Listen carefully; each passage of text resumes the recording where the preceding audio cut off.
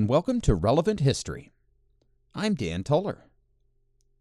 Just a couple of quick notes before we begin. First, since we last spoke, I've had the opportunity to appear on two other podcasts.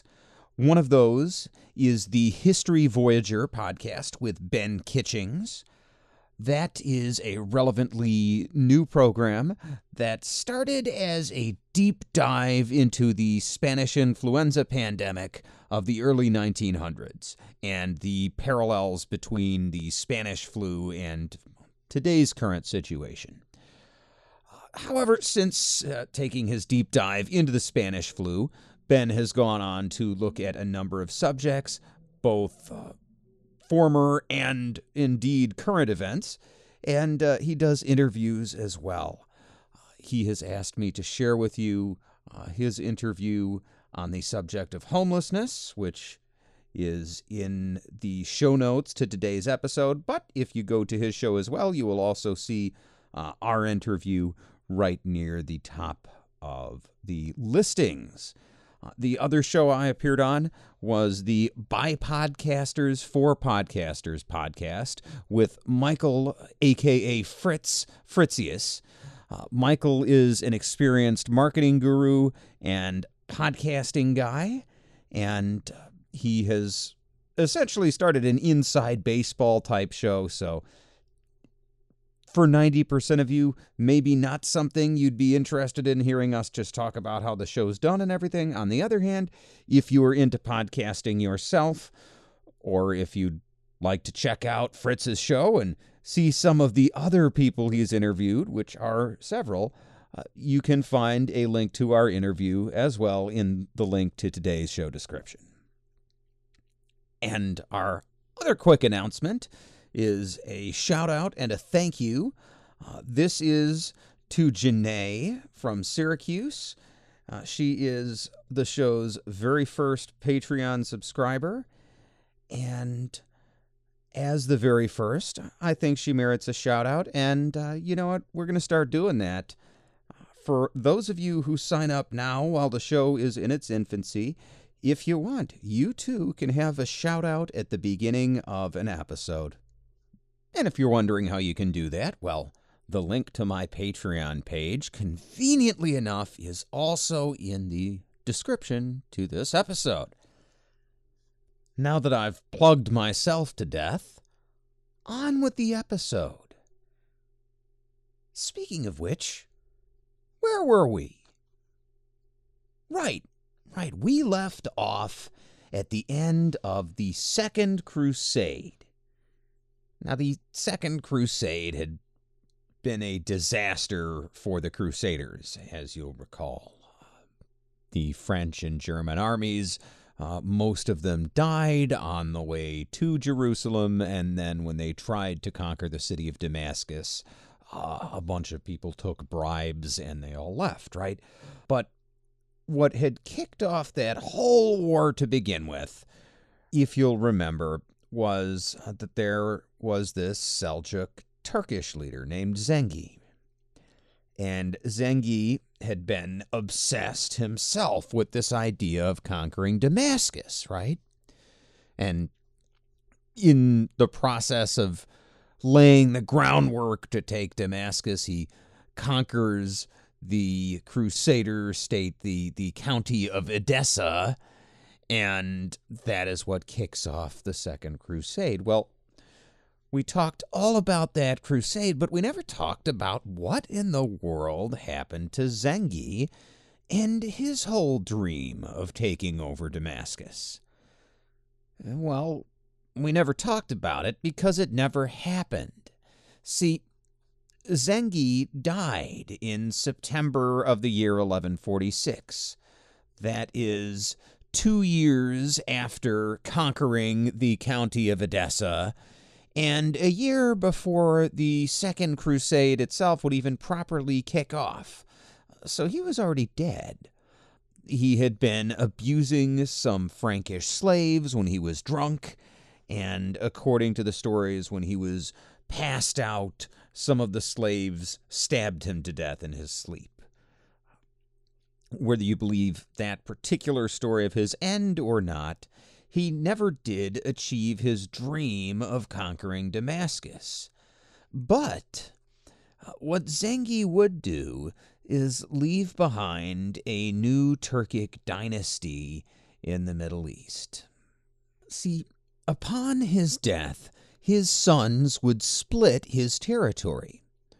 The older, Saif al-Din Ghazi, inherits the Emirate of Mosul, that is in the north of modern-day Iraq. And the younger, Nur ad-Din, he inherits the Emirate of Aleppo, that's in modern-day Syria. And this is the area near where Zengi had conquered the county of Edessa. Well, see, after Zengi's death, the Count of Edessa, Jocelyn II, had taken advantage of the turmoil in the Turkish ranks and retaken the city in October of 1146. But Jocelyn has been unable to retake the citadel, right? So you have this walled city, and he's gotten inside, but then inside the city is a fortress, and the Turkish garrison is just sort of holed up inside this fortress, and Jocelyn sends for help from the county of Tripoli and from the kingdom of Jerusalem, and nobody sends help. And the next month, in November, Nur ad-Din has time to get together his relief army and show up, and Jocelyn is forced once more to surrender the city of Edessa.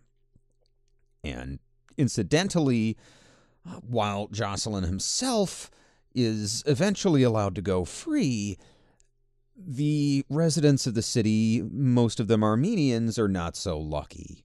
Nur ad-Din commits a massacre there to discourage the people of Edessa from supporting any further crusader efforts. This complete failure of Jocelyn to sort of take back the county of Edessa, by the way, it explains why, when you look at the Second Crusade, a year later, none of the crusaders even tried or made any serious effort to take Edessa back. Right? They were all down by Damascus. Why? Because Jocelyn had just been beaten in Edessa again. Nobody really thought that was a good place to try and conquer. And incidentally, in 1149, this new Muslim emir in Aleppo, Nur ad-Din, well, he would be one of the Muslim leaders who was called upon by the emir of Damascus during the Crusader siege there. And as you'll recall, the Crusaders would do a pretty good job of defeating themselves by succumbing to bribery, and Nur ad-Din's help would not be needed at Damascus. But he had still been busy. In 1148, even as the First Crusade was raging, not content with ruling Aleppo and Edessa, Nur ad-Din had launched an assault of his own against the Principality of Antioch. If you'll recall, that is, at this point, the northernmost of the Crusader states along the coast of the Mediterranean, and it is ruled by Raymond of Poitiers. Right? That is the creepy uncle who had maybe successfully, maybe not, tried to seduce his niece, Eleanor of Aquitaine, who was the wife of the French king and Crusader leader Louis.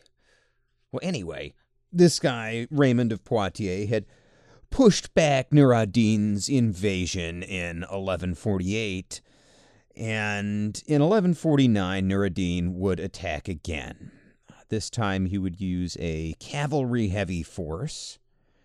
Right? Remember, he is still a Turkic leader, and the Turks love their cavalry, particularly their cavalry archers. And this force of about 6,000 men proceeds to besiege the border city of Inab. Now, Raymond leads an army in response, attempting once again to push Nur ad-Din out of the territory. And he doesn't do this alone. He does this teaming up with an assassin ally named Ali ibn Wafa. The assassins were a Muslim sect who were opposed to Nur ad-Din. They had sort of their own beliefs, and when they went to war, they were known primarily for killing high-level targets, sort of pinpointing them and killing them in secret, which is where we get our word assassination. And at this point, the assassins and Raymond of Poitiers, the leader of Antioch, well, they are allied. But even so, Raymond's force is not terribly numerous, right? It consists of roughly 400 knights and about 1,000 foot soldiers. Now, those knights in particular would have been very heavily armed and heavily armored, but that's not a lot against Nur ad-Din's 6,000 cavalry. But when this force first comes within sight of Nur ad-Din's scouts, and they report that, Raymond is coming with 1,400 men, well, Nur ad-Din assumes that this tiny force, it just has to be like the vanguard for a larger army, right? Now, Raymond's not really coming at him with 1,400 guys, is he? So, assuming that there's a larger force on the way, Nur ad-Din gives up the siege of Inab and withdraws. But Raymond is overconfident, and instead of camping in the city for the night, he camps out in the open field outside the city, ready to pursue Nur ad-Din further. And Nur ad-Din still has scouts watching Raymond, right? He's retreating, but he's keeping an eye out. He wants to know, is Raymond following me? How many guys does he really have? And these scouts start coming back to Nur ad-Din and saying, that 1,400 guys, that's the whole army. And so Nur ad-Din turns his army around, goes back, and surrounds Raymond's army in the night. And in the morning, they wake to find themselves surrounded, and almost all of Raymond's men are killed. Now, to his credit, Raymond does have the chance to escape and instead chooses to stay and make a last stand with his men, many of whom cannot get away. And incidentally, in this fight, yet another blow to the Principality of Antioch. Ibn Wafa is also killed, and that ends their alliance with the assassins. And the Battle of Inab does, in fact, really end the Principality of Antioch in all but name. Without any serious opposition, Nur ad-Din fights his way through a couple of other small garrisons on his way to the city of Antioch, which he besieges. And that city is unable to defend itself. Raymond's widow, Constance, and the Patriarch of Antioch, they raise enough money from their own personal funds to buy Nur ad-Din off, to essentially ransom the city, and Nur ad-Din accepts. He does not take the city proper.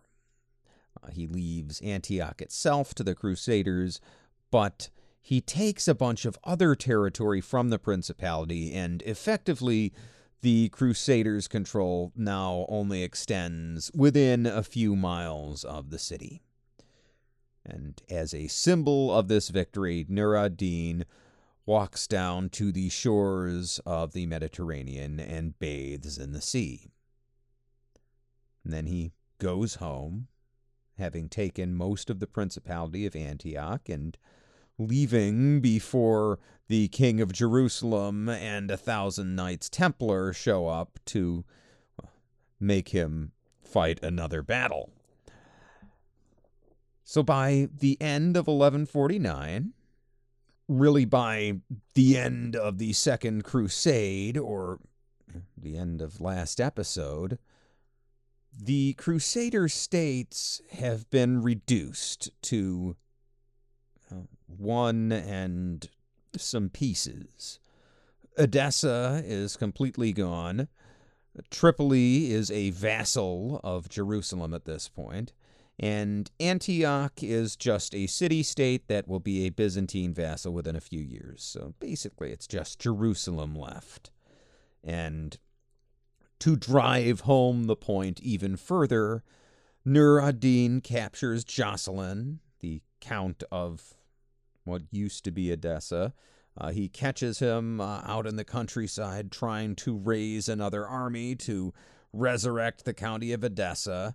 And this time, Nur ad-Din has Jocelyn paraded through the streets of Aleppo, then publicly blinded and imprisoned. And in prison, Jocelyn will remain for 9 more years before receiving the last rites from an Eastern Orthodox priest and breathing his last in 1159.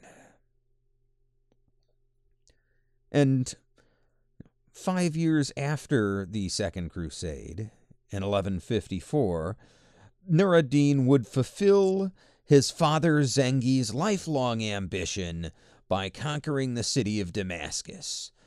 He would take advantage of a local leadership crisis and a rebellion in the city to seize control.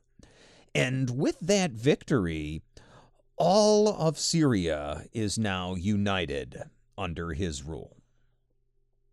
And for a few years, the Middle East goes into a protracted stalemate where the Zengids, right, these Turks under Nur ad-Din, and the Crusader states are constantly in minor skirmishes and maneuvering for advantage, but nobody is really able to get the other hand. And that remains the case until in the year 1163, something changes. King Baldwin III, the king of Jerusalem, dies. And he is succeeded by his brother, a man named Almaric, who quickly forms an alliance with Emperor Manuel of the Byzantine Empire. And together, both Almaric and Manuel decide to launch a joint invasion of Egypt. Now, this might sound totally bonkers, but it's not really. See, Egypt at the time is divided in a civil war. And there are 2 viziers, right? The vizier is sort of the head advisor to the Egyptian caliph and is, at this point in history, really the ruler in all but name. Well, now there are 2 viziers, and one has called for help from Nur ad-Din in this civil war, and the other side has appealed to Emperor Manuel and the Crusader states for help. Why would a Muslim power call upon the Crusader states, of all people, for help?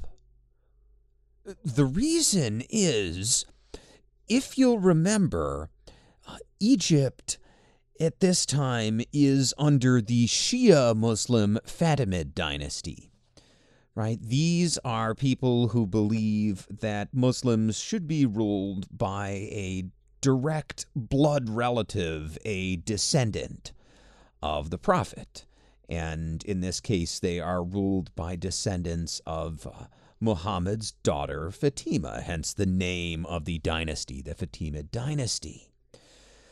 And meanwhile, the Zengids and most of the rest of the Muslim world at this time, these are Sunni Muslims, right? They believe in following a caliph who is also a worldly, a king, right? That the caliph should represent not necessarily just the bloodline of the prophet, but also the Muslim people in the real world. And this is a debate that's been going on within Islam for, at this point, a few hundred years. And so it would make sense that when facing aggression from a Sunni Muslim power, a Shia Muslim power might look for help from a Crusader state.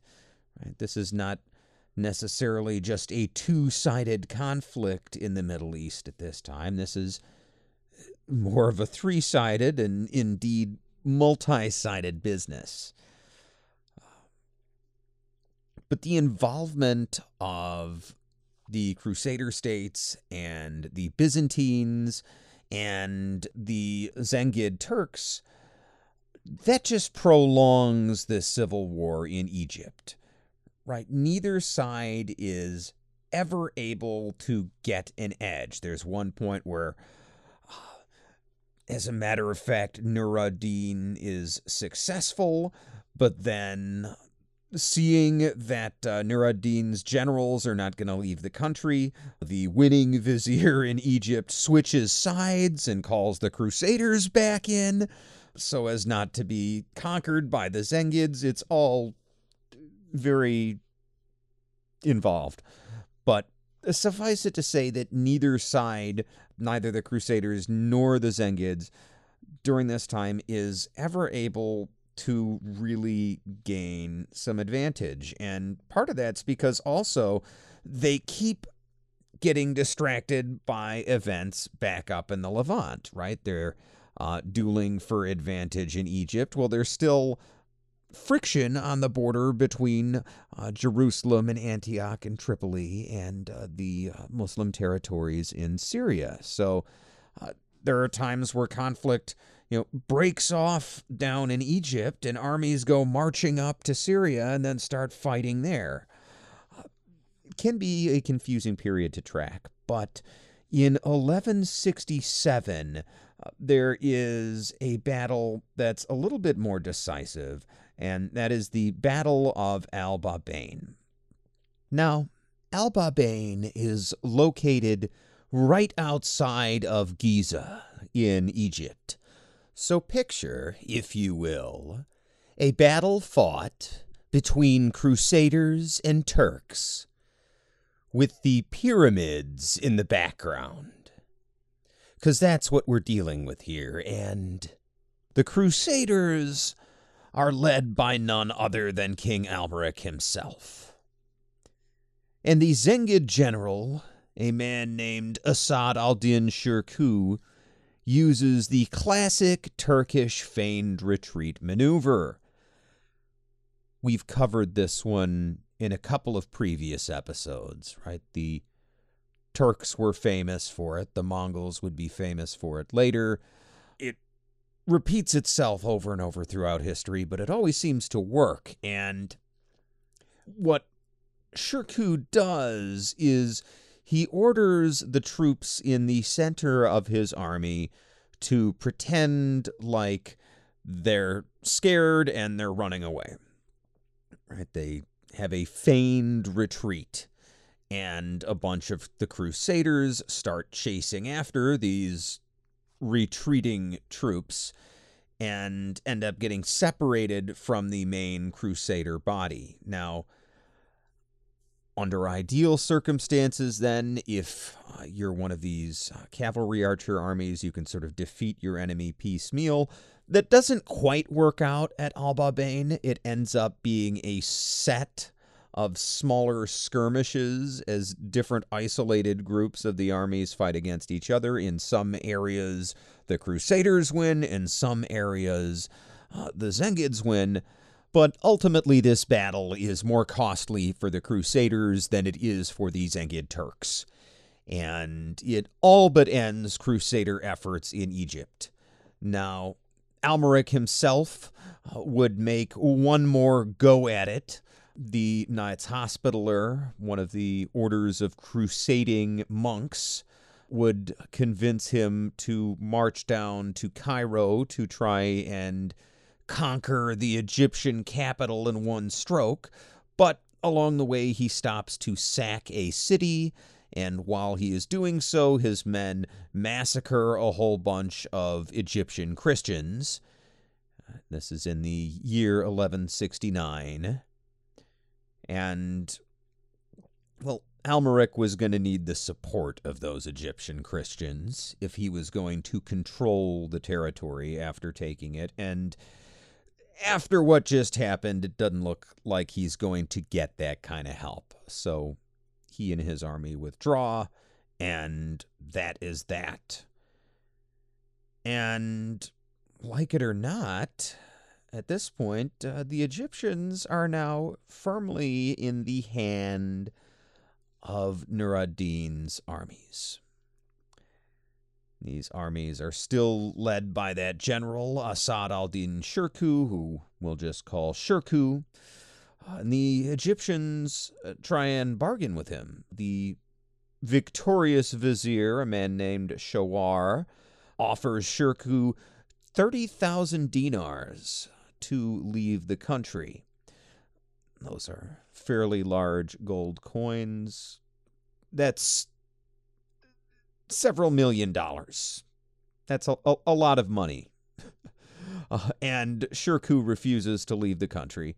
And he ominously makes his camp in front of the city of Cairo. Basically, has his army right on Shawar's doorstep.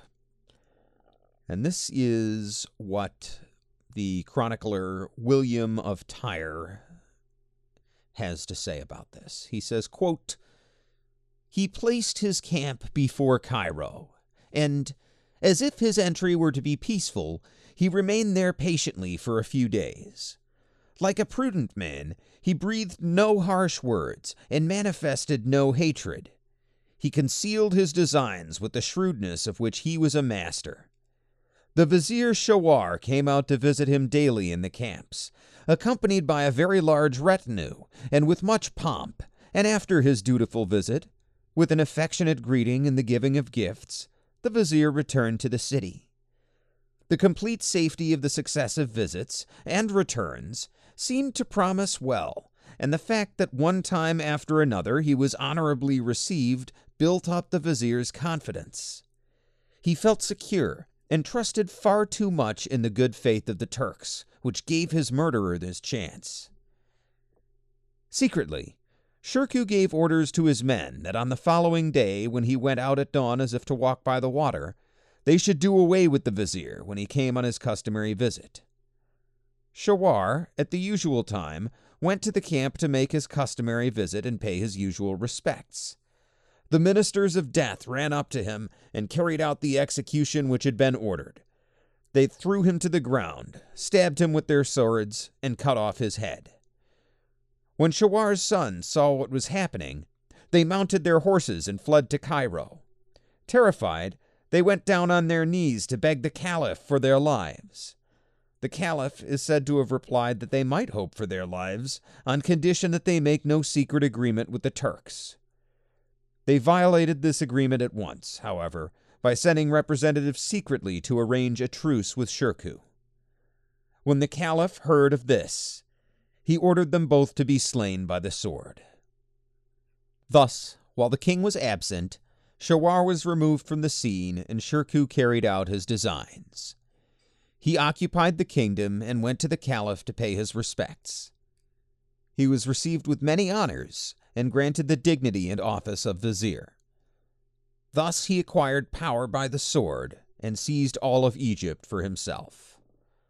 Unquote. So basically, what Shirkuh did was made friends with the Egyptian vizier, then killed him, and then got his sons to betray their vow to the Egyptian Caliph not to make any deals with him, so that the Caliph killed the vizier's sons, and Shirkuh himself simply goes to the Caliph and presents himself, and the Caliph wisely makes Shirkuh his vizier. Right? The last thing Shirkuh wants to have to do is to forcibly depose the Egyptian caliph. This ruler who, puppet though he may be, is nonetheless supposedly the direct descendant of the Prophet Muhammad, at least as far as the Egyptian populace is concerned. That's going to create all kinds of problems he doesn't need. The caliph understands that Shirkuh has his entire army right outside the gates of Cairo. He understands there will be no help coming now from the Crusader states, and he gives Shirkuh what he wants, right? Shirkuh is now a general of the Zengid leader Nur ad-Din, and he is also the vizier of the Egyptian caliph. And in addition to bringing Egypt into the Zengid fold, the Battle of Al-Babain would give rise to yet another important new leader. See, while the tactics used in the battle were Turkic, Shirkuh himself is a Kurdish general who knows these tactics by experience. And those retreating troops in the center of the Turkish line, right, the ones who pretended to run away and then turned around later and fought, well, those troops were also led by a Kurd. That Kurd was Shirkuh's nephew, Al-Nasir Salah al-Din Yusuf ibn Ayyub, often shortened to Salah al-Din or simply Saladin for short.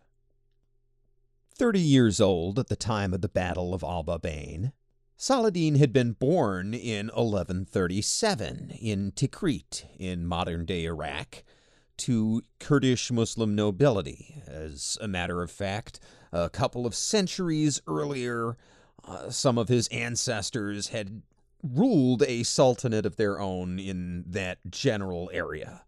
But by now, they were vassals, if you will, of, well, at the time, Zengi.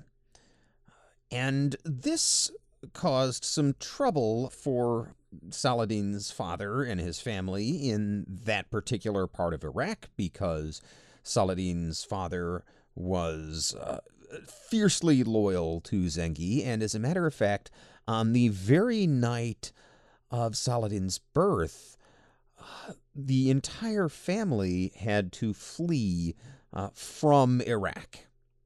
And they would ultimately end up moving to Damascus, where they would be right at the center of the Second Crusade, and indeed, shortly thereafter, right at the center of the growing Zengid dynasty. As a child, Saladin receives a thorough education. He studies mathematics and alchemy, and as a young man, he can read and write Arabic and Kurdish, but his favorite studies are religious. He is known for spending a lot of time at the religious schools, and for a time, some people in his circle even speculate that he may dedicate his life to becoming an imam or something of that nature. As we know, he does not do, but he also loves horses, and he has an encyclopedic knowledge of Arabian horse bloodlines. He's so obsessed with breeding them. Well, at the age of 26, in the year 1163, he is sent, along with his uncle, this general Asad al-Din Shirkuh, on that invasion of Egypt. And he comes to prominence during the war, gaining a reputation not just for his skill as a battlefield commander, but also for his piety, right? Remember, he is a very religious young man. And in early 1169, when Shirkuh becomes vizier of Egypt, he appoints Saladin as a senior advisor. See, in March of 1169, just a few months after taking power, Shirkuh dies. And amazingly, the Egyptian sultans, right, the leaders who rule under the caliph, well, they vote to make Saladin the new vizier. Now, it's a little bit unclear and indeed controversial why exactly they voted this way, why the caliph accepted this. The main theory, so to speak, is that the Egyptians sort of recognized that, at least for the time being, Turkic rule of some kind was inevitable. So why not go with the Kurdish leader instead of someone who was even more Turkish, if you will?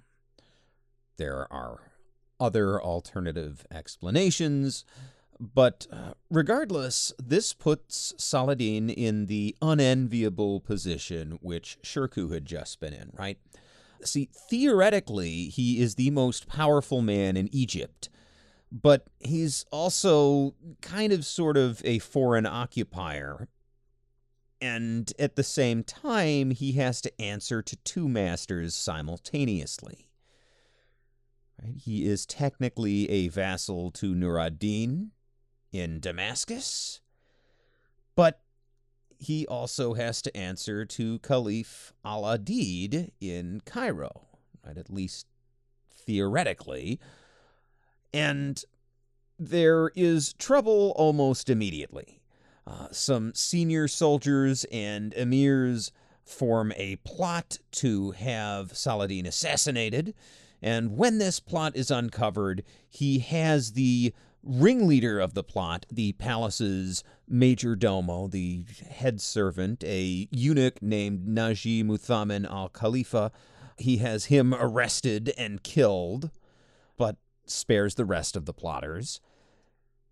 And he tries almost from the outset to reconcile the Egyptian people to their new Sunni Muslim masters. And what I mean by this is he founds madrasas, which are Muslim schools, usually of a legal bent, but nonetheless Muslim religious schools throughout the Fatimid Caliphate.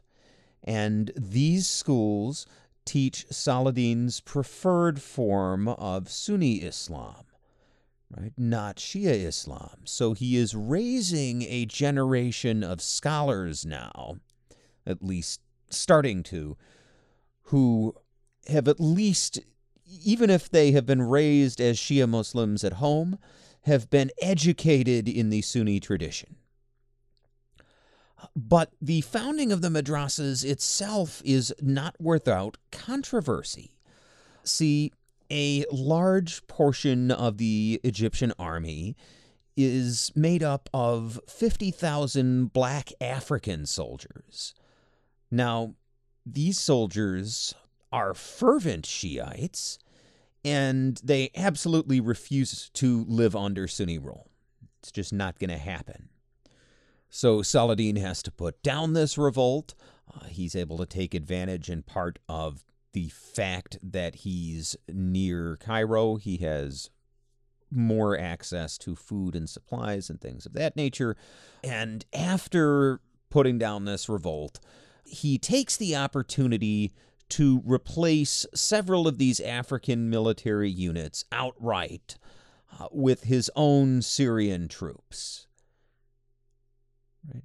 Not only does this increase his hold on the country, but by getting rid of local Egyptian troops, it also puts the caliph in a bind, because these new troops, not only are they not Egyptian, but almost all of them are Sunni Muslims, so they don't even recognize the Egyptian caliph's religious authority.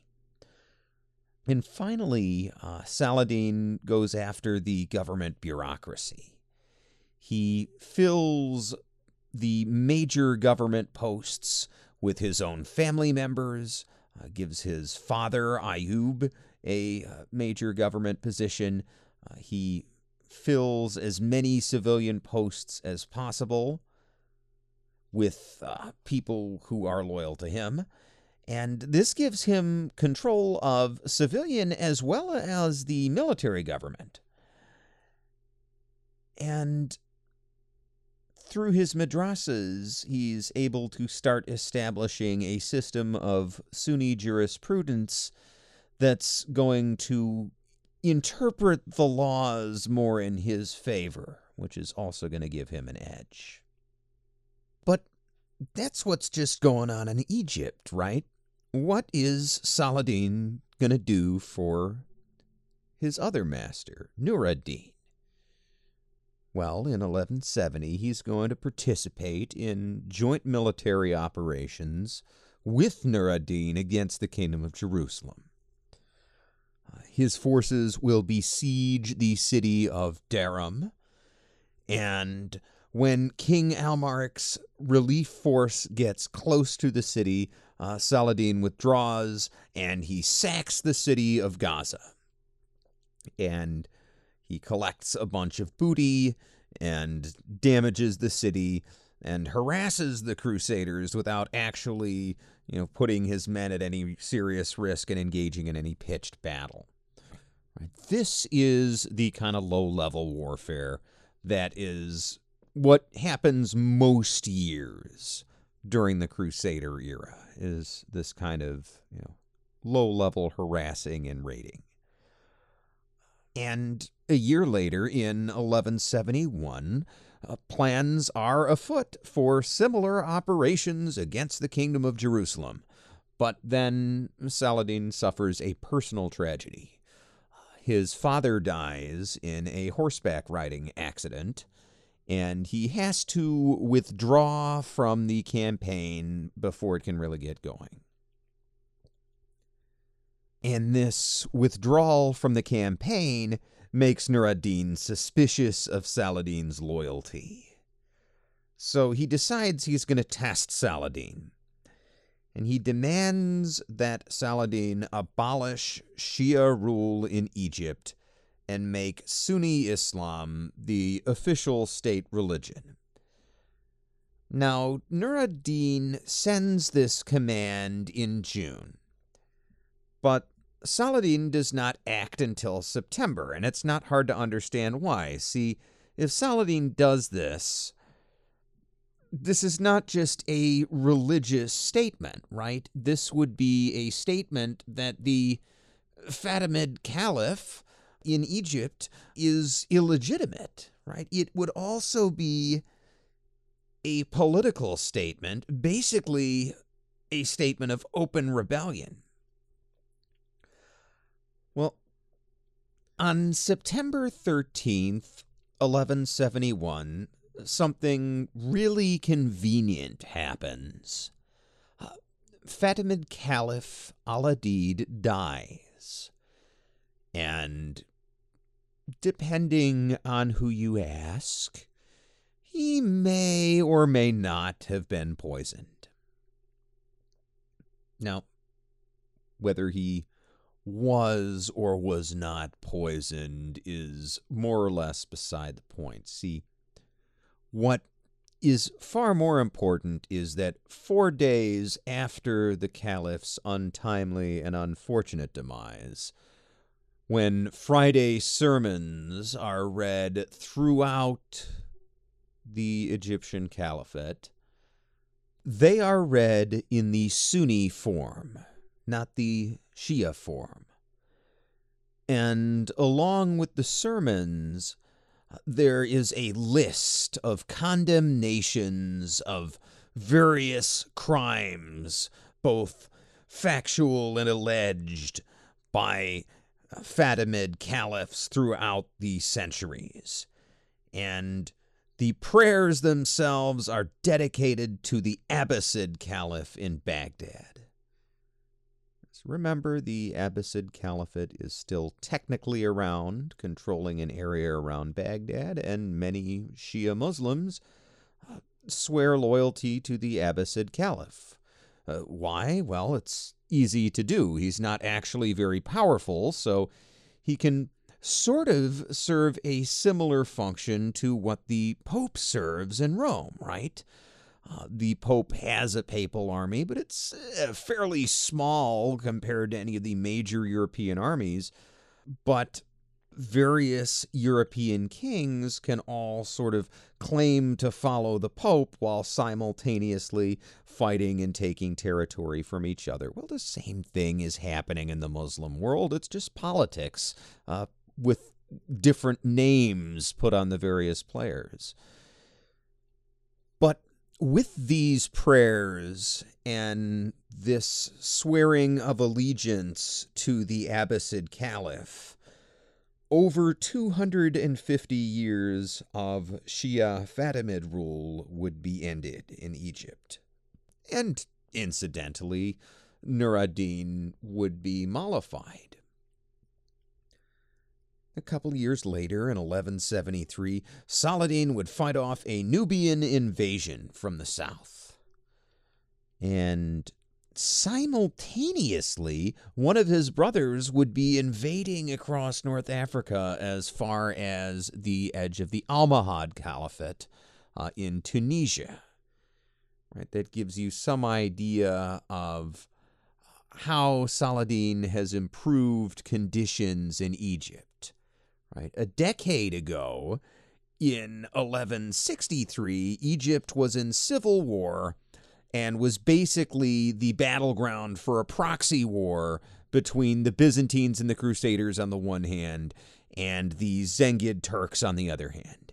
And here we are in 1173, and Saladin is fighting off an invasion from the south, from the Nubians and African people. And he's also got another army out conquering more territory in North Africa. That is quite the turnaround in just a 10-year period. And it would not end there either.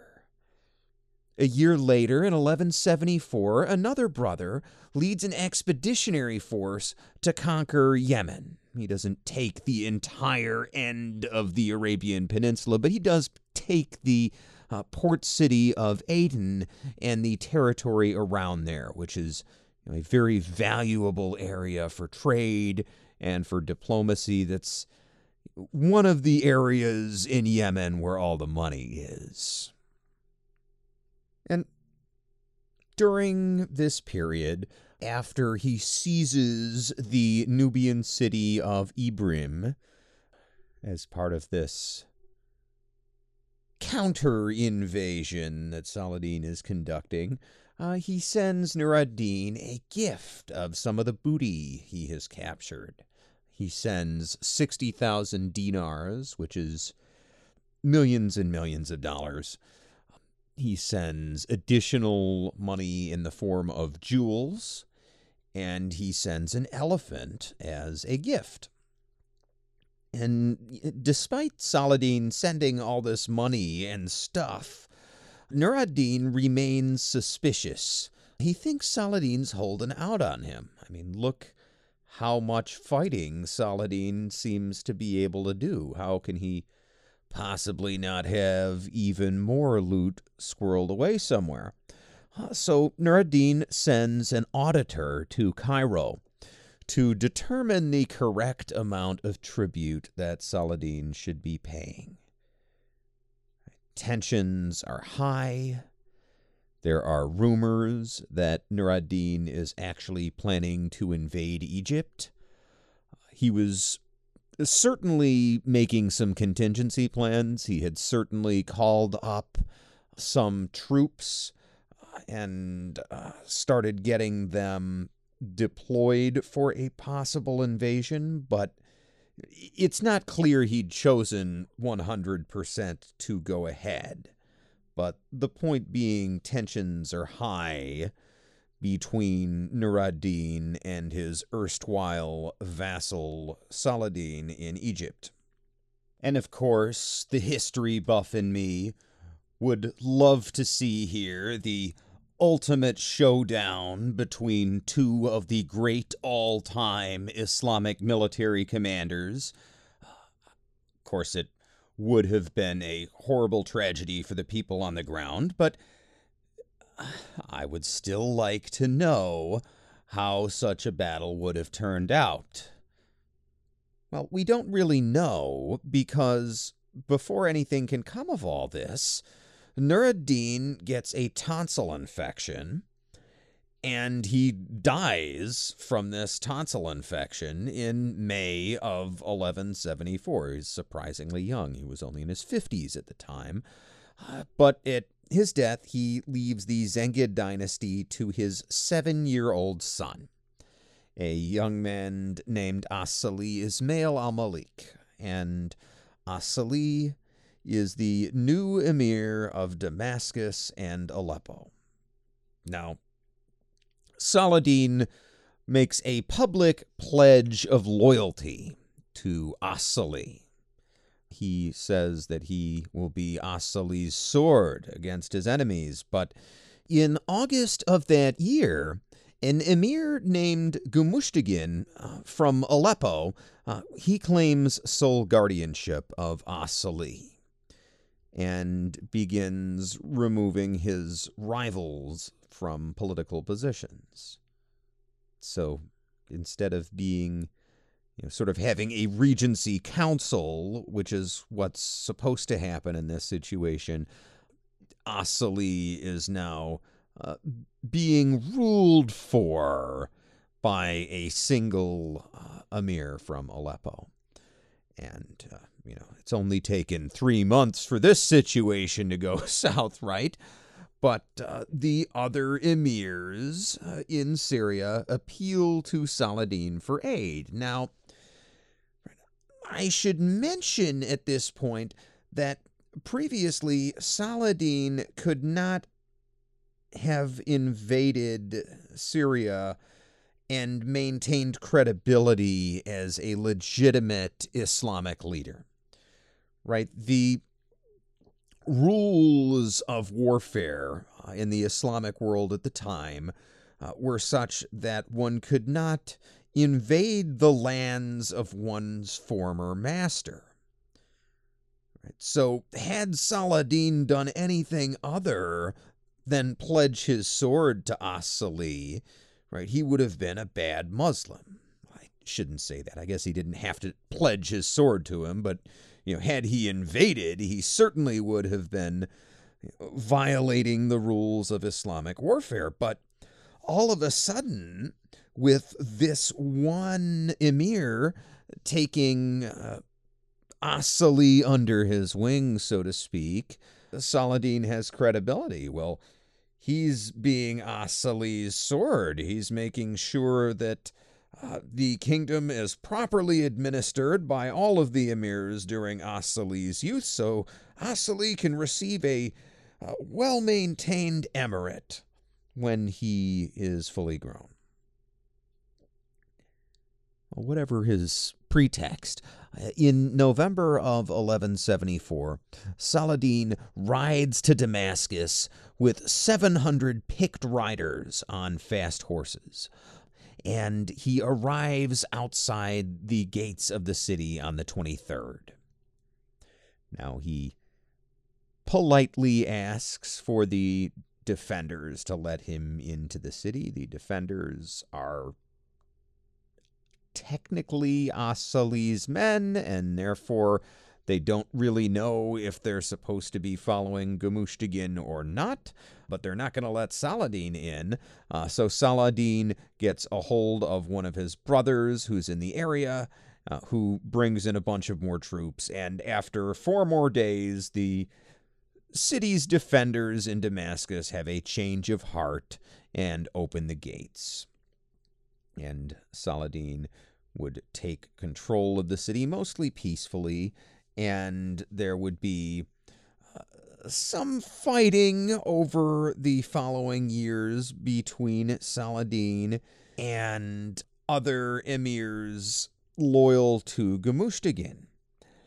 And it seems that whether in his own right or simply because of what he'd been told by Gamuştagin, As-Salih actually preferred Gamuştagin to be the sole regent of the kingdom. He made many public statements to that effect, but regardless, the war would ultimately come to an end with Saladin mostly in control of not just Egypt and the old Fatimid territory in North Africa and the areas he'd conquered down there, but Saladin also gets to be in charge of Damascus and the surrounding area, and is essentially the ruler of everything from the Aleppo suburbs to Tunisia, right? As-Salih remains officially the minor heir to the emir of Aleppo, and he ultimately never gets to become emir in his own right. He would die, it seems, of natural causes at the age of 18 in 1181, leaving Saladin in full command of all of not just Egypt, but also the old Zengid territory. And Saladin's line would come to be called the Ayyubid dynasty, after his father Ayyub. But even so, Saladin would have to spend most of his time between the 1170s and the early 1180s fighting off local revolts and solidifying his control of Syria. And this would include some fighting against the assassins. There is more than one incident where they attempt to kill him outright. A couple of times his guards catch assassins sneaking into Saladin's camp to kill him. It's a long, drawn-out business, but it's mostly, again, this sort of low-level raiding type warfare. And Saladin is also mindful during this time that he is going to have to rule these people once he wins. In one incident, he famously takes all the booty from a successful siege, divides it up equally, and then gives it out to the captured defenders of the besieged city and sets them free. And this type of generosity earns him a lot of loyalty and goodwill from the Syrian people. But in the meantime, right, he's still engaging with all these low-level fights and revolts. You might be wondering why the Crusaders aren't taking more advantage of this. And the reason is that almost at the same time Nur ad-Din dies in 1174, so does King Amalric of Jerusalem. And he leaves the kingdom to his 13-year-old son, a nephew named Baldwin IV. Okay, so Jerusalem's got a young leader, but he's 13. He's not 7 like As-Salih, right? But Baldwin is known to history as Baldwin the Leper. And this is not a misnomer, right? When people say this, they mean it literally. Now, leprosy is a bacterial infection, which is why you don't see it today really in the developed world. Well, if you do see it, it's cured with a round of antibiotics, right? And where you see it in the developing world, anywhere you find it, as soon as that society gets any kind of decent healthcare system, it goes away. But back in these days, before antibiotics, leprosy was incurable. And this is an infection that first attacks your nervous system. And after attacking nerves, particularly starting in your extremities, the bacteria actually starts to cause your flesh to rot away. You eventually have to have limbs amputated, and the disease will progress until the person inevitably dies. And this is how the situation is described by William of Tyre, our historian who we relied on so much in the last episode. Well, he was getting up there in years by this point, but he was actually present. And this is what he has to say of the young King Baldwin. Quote, "The sixth of the Latin kings of Jerusalem was the Lord Baldwin IV, son of the Lord King Amalric of illustrious memory, and of the Countess Agnes, daughter of the younger Count Jocelyn of Edessa. While Baldwin was still a boy, about 9 years old, and while I was still Archdeacon of Tyre, King Amalric put him in my care, after asking me many times, and with the promise of his favor, to teach him and to instruct him in the liberal arts. While he was in my hands, I took constant care of him, as is fitting with the king's son, and I both carefully instructed him in literary studies and also watched over the formation of his character. It so happened that once when he was playing with some other noble boys who were with him, they began pinching one another with their fingernails on the hands and arms, as playful boys will do. The others evinced their pain with yowls, but although his playmates did not spare him, Baldwin bore the pain altogether too patiently, as if he did not feel it. When this had happened several times, it was reported to me. At first I thought that this happened because of his endurance, not because of insensitivity. Then I called him and began to ask what was happening. At last I discovered that about half of his right hand and arm were numb, so that he did not feel pinches or even bites there.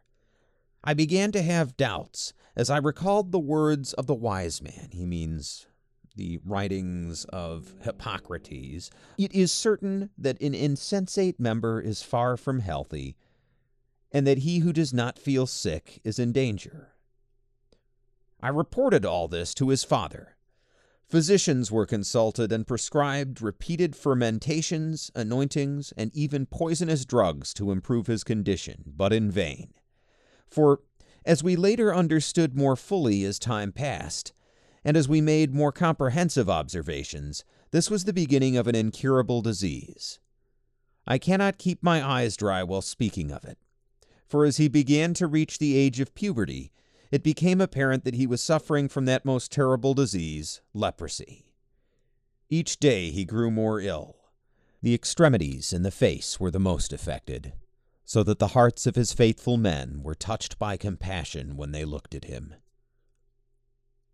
Baldwin was adept at literary studies. Daily he grew more promising and developed a more loving disposition. He was handsome for his age, and he was quick to learn to ride and handle horses, more so than his ancestors. He had a tenacious memory and loved to talk. He was economical, but he well remembered both favors and injuries. He resembled his father not only in his voice, but in his whole appearance. He was also like his father in his walk and in the timbre of his voice. He had a quick mind, but his speech was slow. He was, like his father, an avid listener to history, and he was very willing to follow good advice. Baldwin was scarcely 13 years old when his father died. He had an elder sister named Sibylla, born of the same mother. She was raised in the convent of St. Lazarus at Bethany by Lady Evetta, the abbess of the convent, who was her father's maternal aunt. When Baldwin's father died, all the princes of the kingdom, both ecclesiastical and secular, assembled. All were in agreement as to what they wanted, and Baldwin was anointed and crowned solemnly and in the usual fashion in the Church of the Lord's Sepulchre on the 15th of July, 4 days after his father's death, by the Lord Amalric of good memory, the Patriarch of Jerusalem, in the presence of the archbishops, bishops, and other prelates of the church." Unquote. Now, despite being universally acclaimed as king, Baldwin IV is not expected to live for long, right? Remember, he has leprosy at a time when it is an incurable progressive disease. But he does surprise everybody by living for several years. Now, for the first 2 years of his reign, until 1176, his cousin, Raymond of Tripoli, is regent. And as soon as he becomes regent in 1174, Raymond's first act is to sign a truce with Saladin. And when Baldwin comes of age in 1176, his first act is to revoke that truce. Probably a little bit of showing his independence is what's going on there, right? He is demonstrating that he is no puppet, and he might be 15 years old, but he is now in charge in Jerusalem. But this act does unleash several years of low-level skirmishing between Saladin and the Kingdom of Jerusalem. Baldwin, for obvious reasons, never marries in his own right, but during this time, there is some drama with his sister Sibylla, right? The sister who was raised at that convent. Well, especially given the fact that he himself is not going to produce an heir, Baldwin needs Sibylla to have a child, and he needs her to have one quickly, and he makes sure that she gets married. And she does have a son who she names Baldwin V. But during one of these skirmishes with Saladin's troops, Sibylla's husband is killed, and she becomes a widow. And it is at this point that a character named Guy of Lusignan enters the stage. Now, Guy is a French knight. He is a relatively young French knight, and he has royal connections. His father is friends with King Louis, so he's a pretty good person for Sibylla to get married to, at least Baldwin thinks at the time. So Baldwin helps to arrange this marriage, but over the next few years, Baldwin begins to decide that Guy is maybe not the right choice to be raising his heir and to potentially be the regent of the kingdom if he dies before little baby Baldwin V is old enough to be king himself. Guy is almost certainly going to be in charge of the kingdom, at least for a while, and Baldwin decides that Guy is weak. Now, understand that when Baldwin IV says that you're soft, this is coming from a guy who has his retainers carry him into battle on a stretcher, even when he's too sick anymore to actually do any fighting or ride a horse. There's a famous painting of Baldwin IV sitting in his stretcher and, raising his sword, leading his men. So he's anything but soft. But he ultimately goes so far as to try to force Guy and Sibylla to annul their marriage. But Sibylla appears to have actually been in love with Guy. See, the two of them go and hide in the fortress of Ascalon. This is a place where they can essentially lock themselves in and just refuse to go to any of the annulment proceedings. Oh, and they have little Baldwin V locked up with them, so they have some bargaining chips here. Now, I'm not going to go into the entire history of these few years, but suffice it to say, you could do like an entire AMC or BBC television series just on this period. Right? The Crown, Jerusalem edition. Right? There's a whole lot of drama going on, but Baldwin ultimately makes a peace treaty of his own with Saladin, ushering in a few years of peace in the Kingdom of Jerusalem, and he gets around the drama with Guy and Sibylla altogether. See, he simply puts it in his will that Raymond of Tripoli, the man who was regent for him, well, Raymond of Tripoli is now to be Baldwin V's regent, if anything should happen to Baldwin IV, which it's probably going to, and indeed does, in 1185.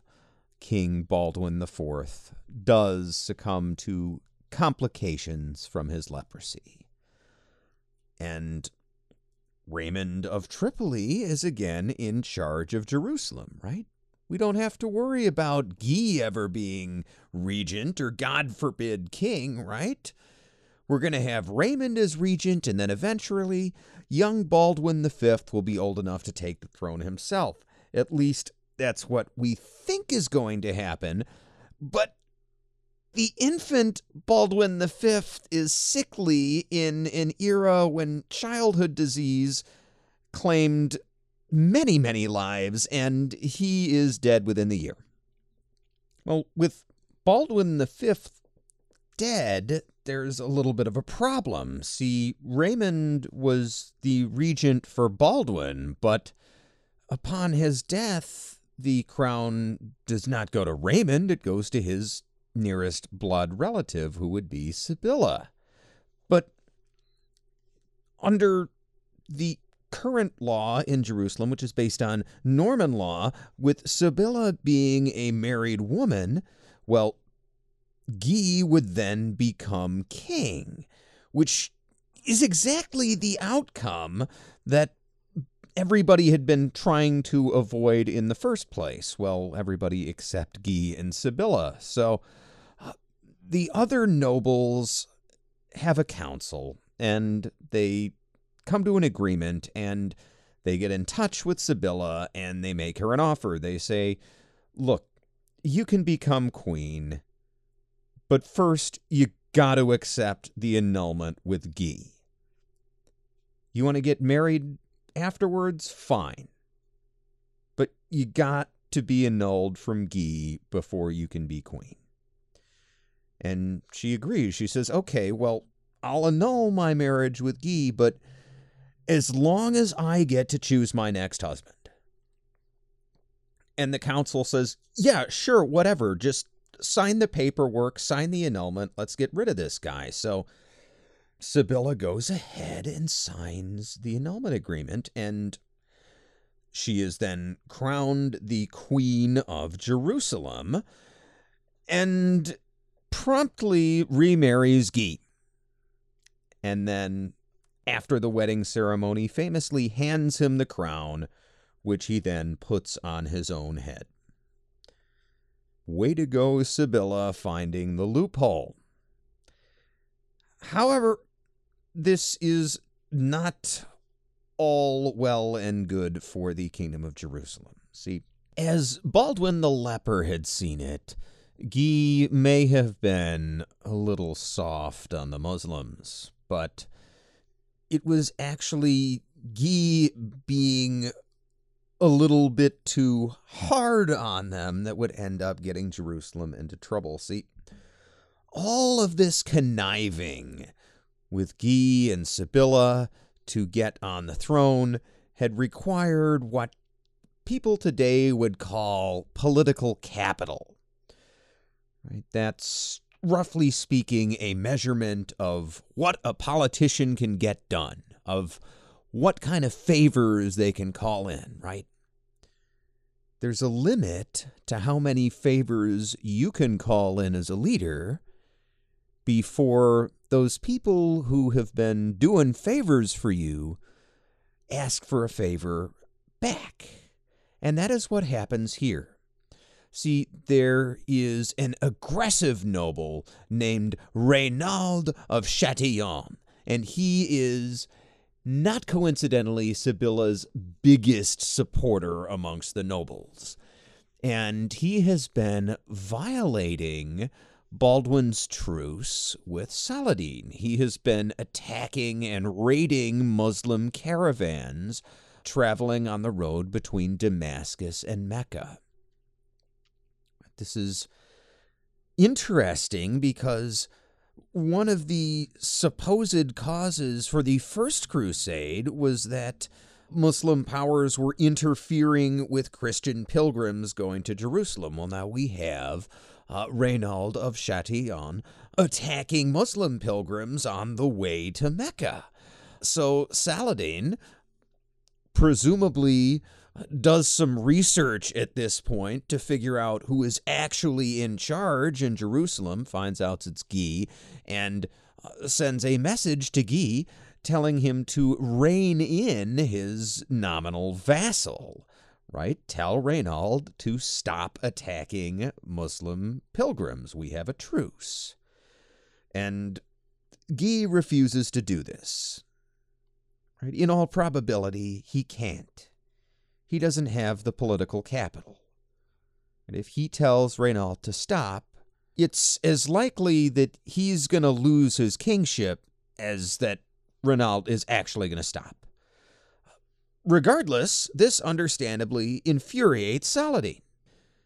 Here, Guy is the new king of Jerusalem with his vassal violating the truce, and he's not going to do anything about it. So Saladin begins preparing his army to attack the kingdom of Jerusalem. And it looks like Jerusalem's not going to get much help on this one. Raymond of Tripoli stands aside. He renews his peace treaty with Saladin, and in the process, he is effectively breaking his oath of fealty to Guy, but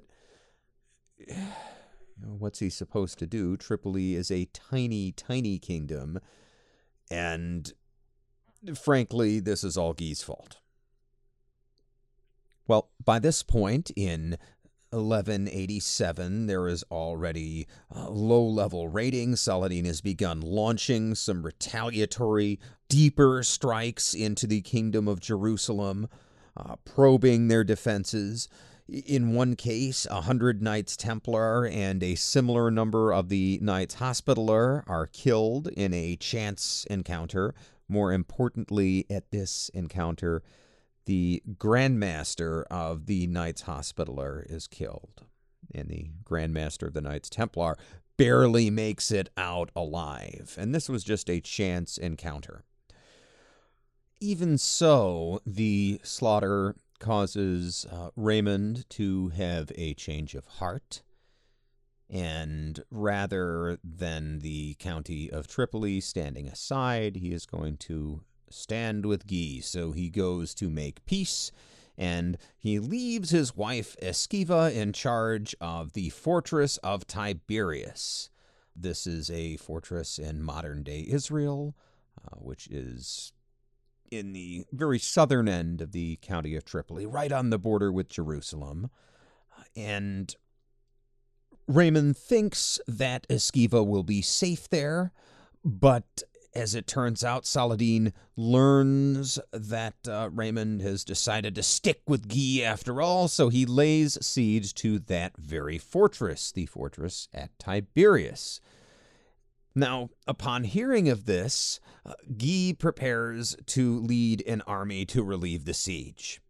Now, there are several leaders in his entourage, including Raymond himself. Right? Remember, Raymond, whose wife is inside the fortress, even he is saying, do not go relieve this siege. That's what Saladin wants. Saladin's army is not cut out for besieging cities. They're a bunch of cavalry archers. They're going to give up and go home.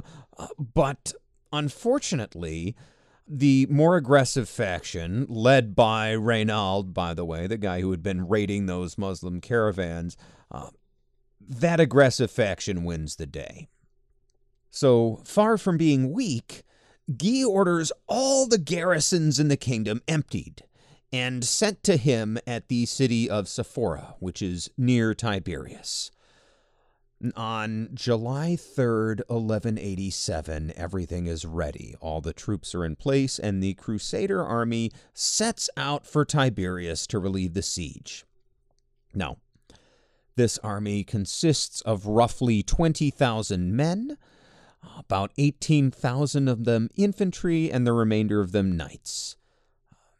Saladin has somewhere between 20 and 40,000 men. That number's less clear, but they're not as heavily armed, and don't forget the Crusaders are expecting there to be a garrison and some soldiers inside the fortress as well. It's not undefended, so the fact that there are less of them than there are of Saladin's troops is not as intimidating as it would seem at this point.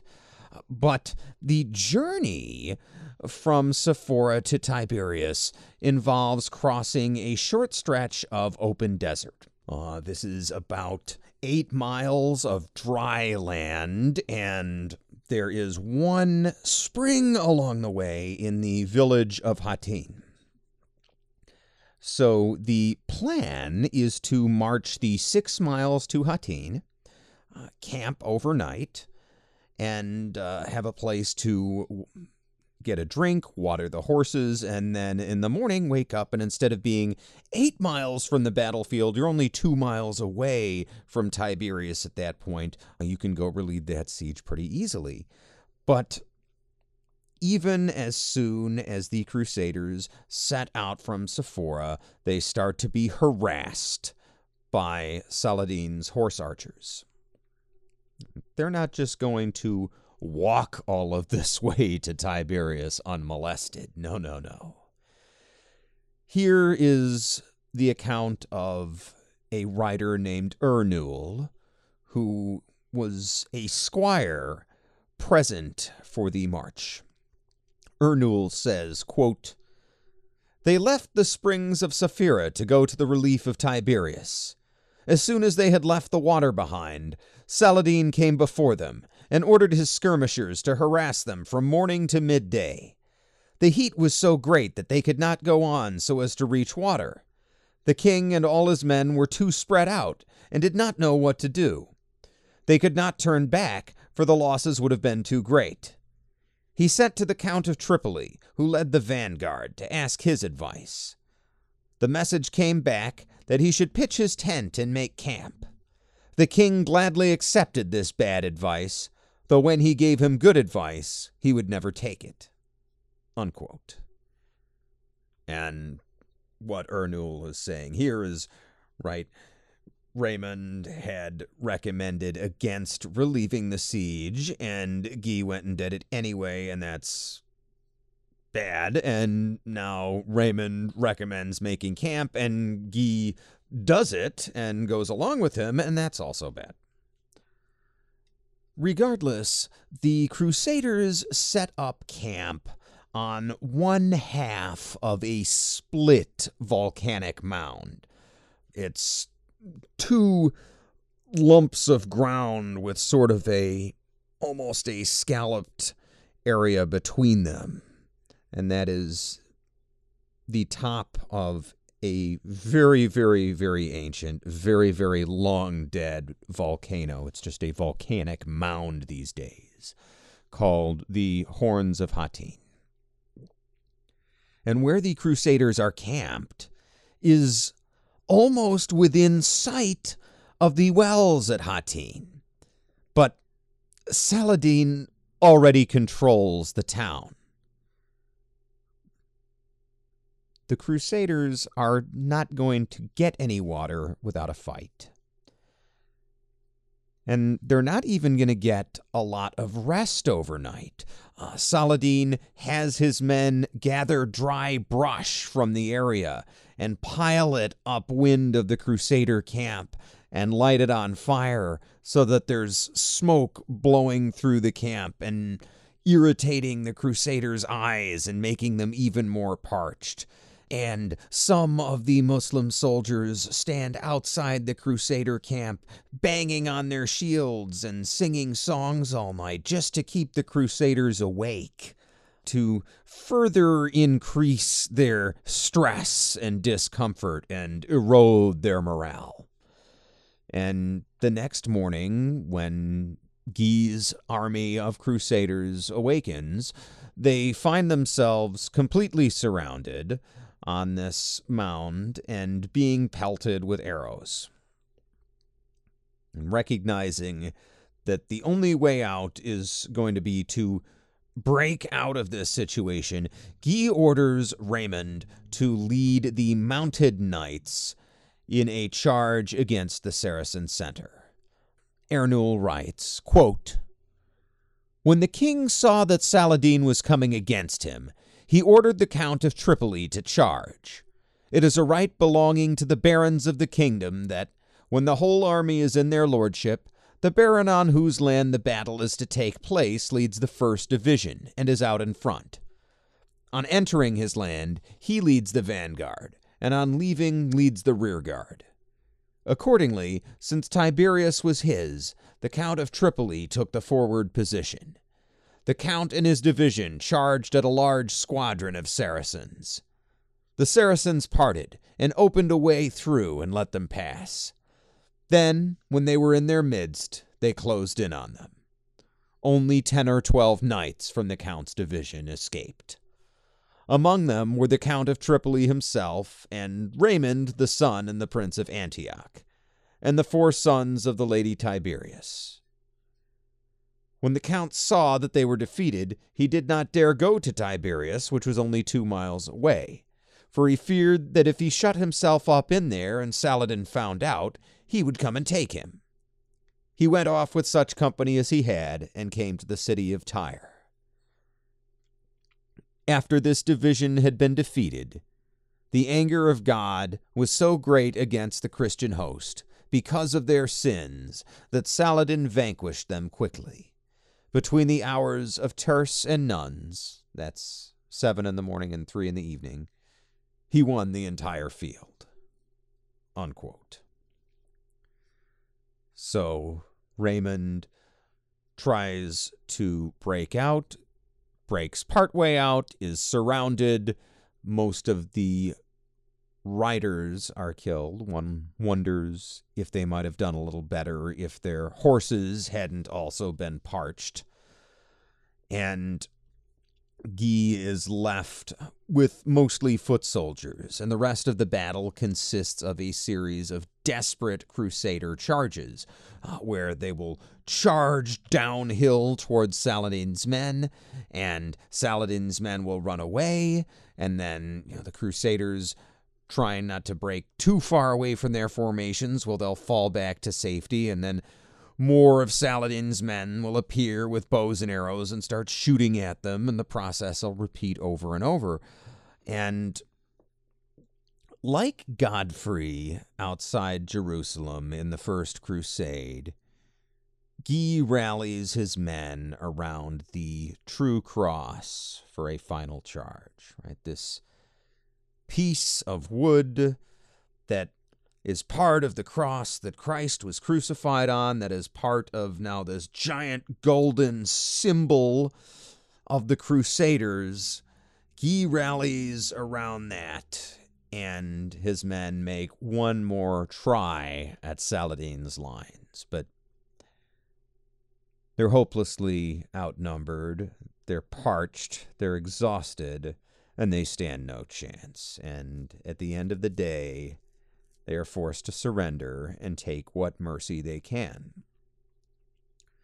The Battle of Hattin is an unmitigated disaster for the Crusaders, right? It's as bad as the Second Crusade, really. Not only do they lose an army, they lose the true cross, right? The symbol of God's favor on the Crusaders has disappeared. And this is how Ernul sums up Saladin's victory. Quote, "He captured the king, the master of the temple, Prince Reynald, the Marquis William, Amory the Constable, Humphrey of Tauron, Hugh of Jubail, Plivian, Lord of Botron, and so many other barons and knights that it would take too long to give the names of all of them. The Holy Cross was also lost. Later, in the time of Count Henry, a brother of the temple came to him and said that he had been at the great defeat and had buried the Holy Cross and knew where it was. If he could have an escort, he would go look for it. Count Henry gave him an escort and his permission to go. They went secretly and dug for 3 nights, but could not find anything. Then he went back to the city of Acre." Unquote. And so the true cross, much like the Ark of the Covenant, disappeared from history. And as for King Guy, well, after the battle, Saladin would magnanimously offer him a drink of water, a sign that his life was to be spared. And we have this account from the Arab historian Ibn Fadlallah al-Umari. Quote, "When the battle had come to an end, the Sultan sat down in a tent.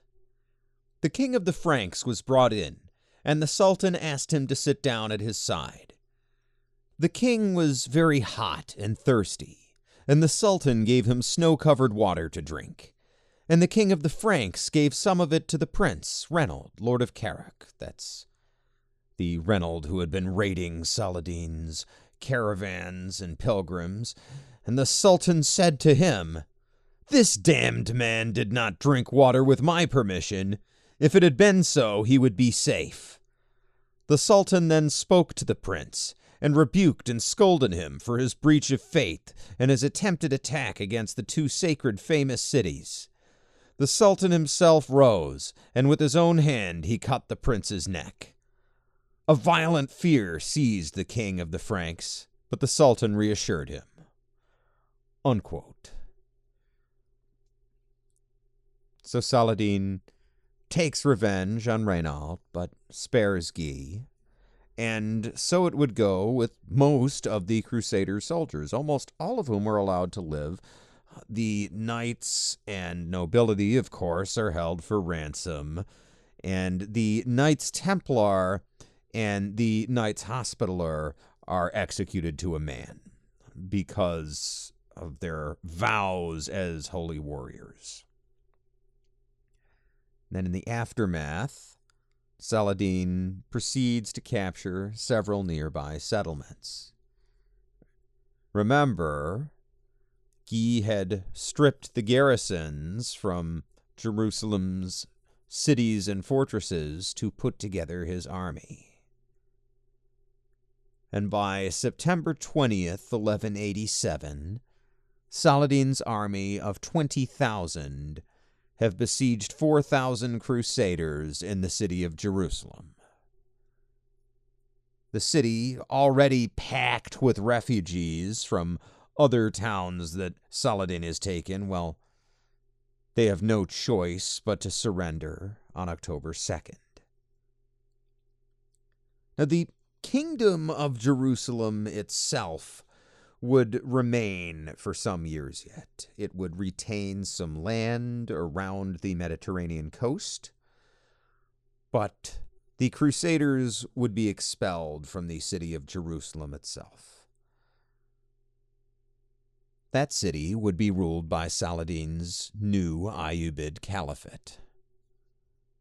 And we haven't heard the last of King Guy either. See, Guy would be released, ransomed from Damascus a year later. and he would attempt to restore his kingdom of Jerusalem.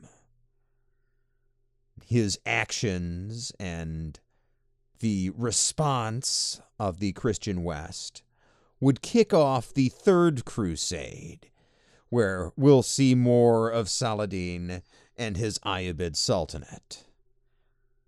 These events would ultimately lead to the complete destruction of the remaining Crusader states. And that's why they're relevant.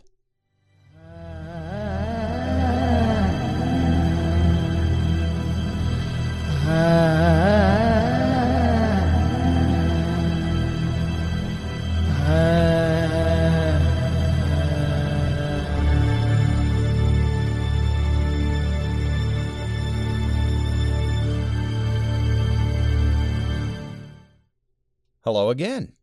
It's Dan, and I'm here to ask for your help.